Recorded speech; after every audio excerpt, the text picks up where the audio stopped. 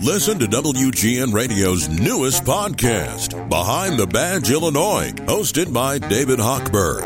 Behind the Badge Illinois views current events through the eyes of Illinois law enforcement leaders. Tune in. Visit WGNRadio.com/Behind the Badge.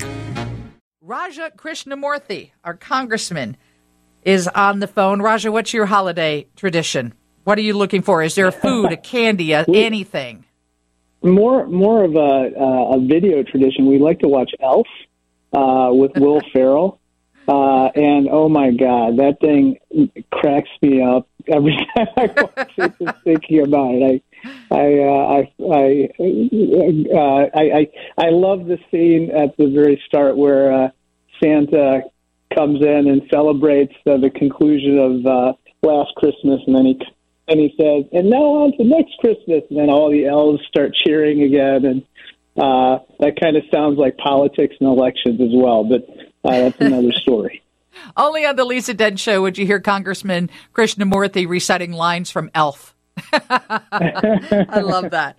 Okay, so before we get to TikTok, because I know that's what you're calling about, and I've got questions about that, you now will be reviewing the final report from the January 6th committee. When do you expect it to land on your desk?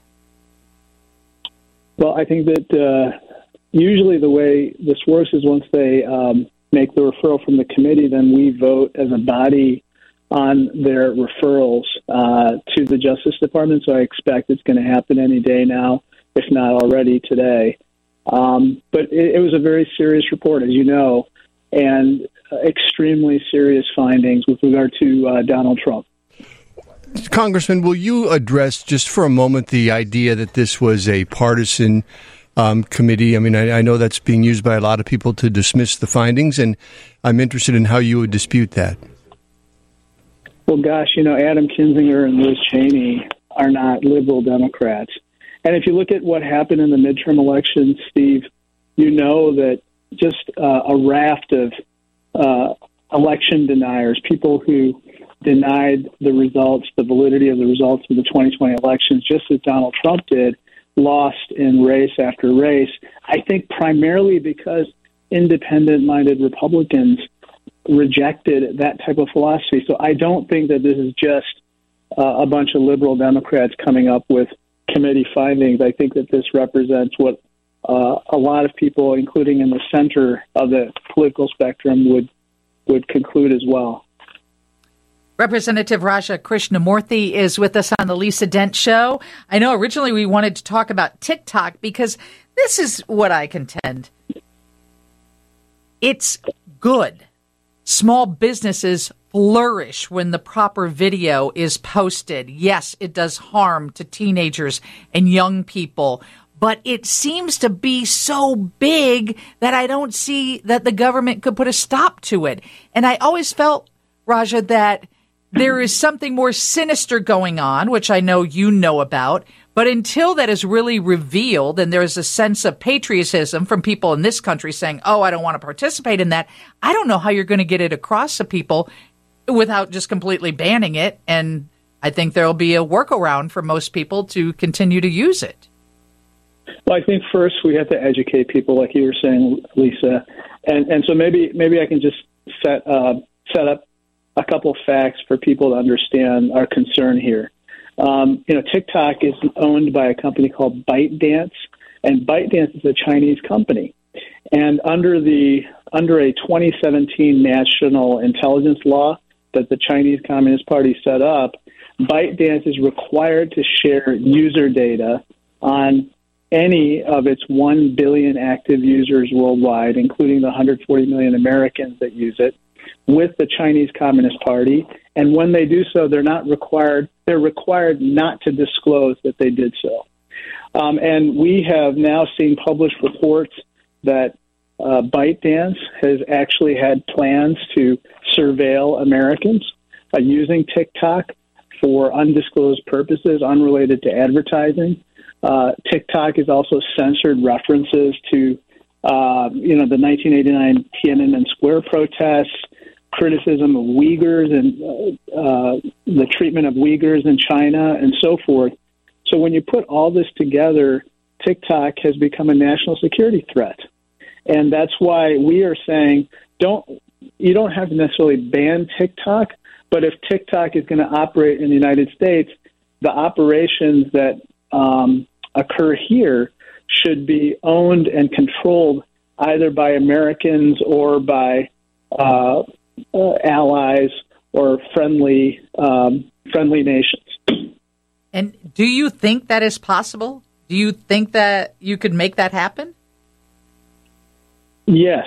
Actually, there are negotiations right now that the Biden administration is having with ByteDance under the auspices of the Treasury Department. There's a obscure entity within the Treasury Department called CFIUS, and this is a committee that is meant to basically establish the parameters or conditions under which foreign-controlled companies with a national security impact are allowed to operate in the United States. And right now they are conducting negotiations with ByteDance as to how TikTok can operate in the U.S. So what we're saying is please listen to our input. It's not just Republicans, it's Democrats, it's parents.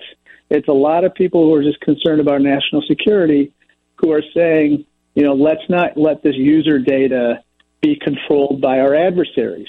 It's just the same as, when our companies operate in the People's Republic of China, they operate under their rules, and we're saying the same thing here. Our house, our rules, you operate under our American concepts of, what is allowed on social media.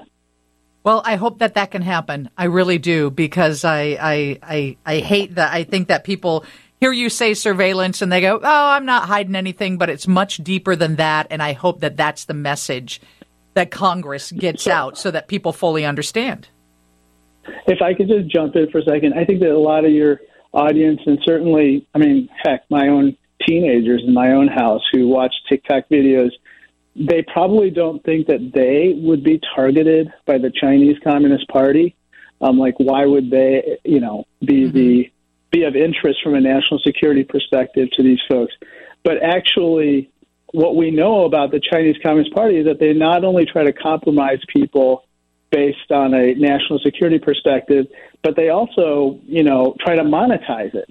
So they might lend it to companies or to entities for identity theft or for harvesting other information to then apply for different programs. We saw a report recently that a Chinese government entity actually applied for pandemic aid using American personal information. So this is the type of stuff that they're up to, and we got to prevent it. Thank you so much for doing that work, and I hope you have a beautiful holiday season. Hey, you too. Thank you so much. Representative Raja Krishnamoorthi on the Lisa Dent Show.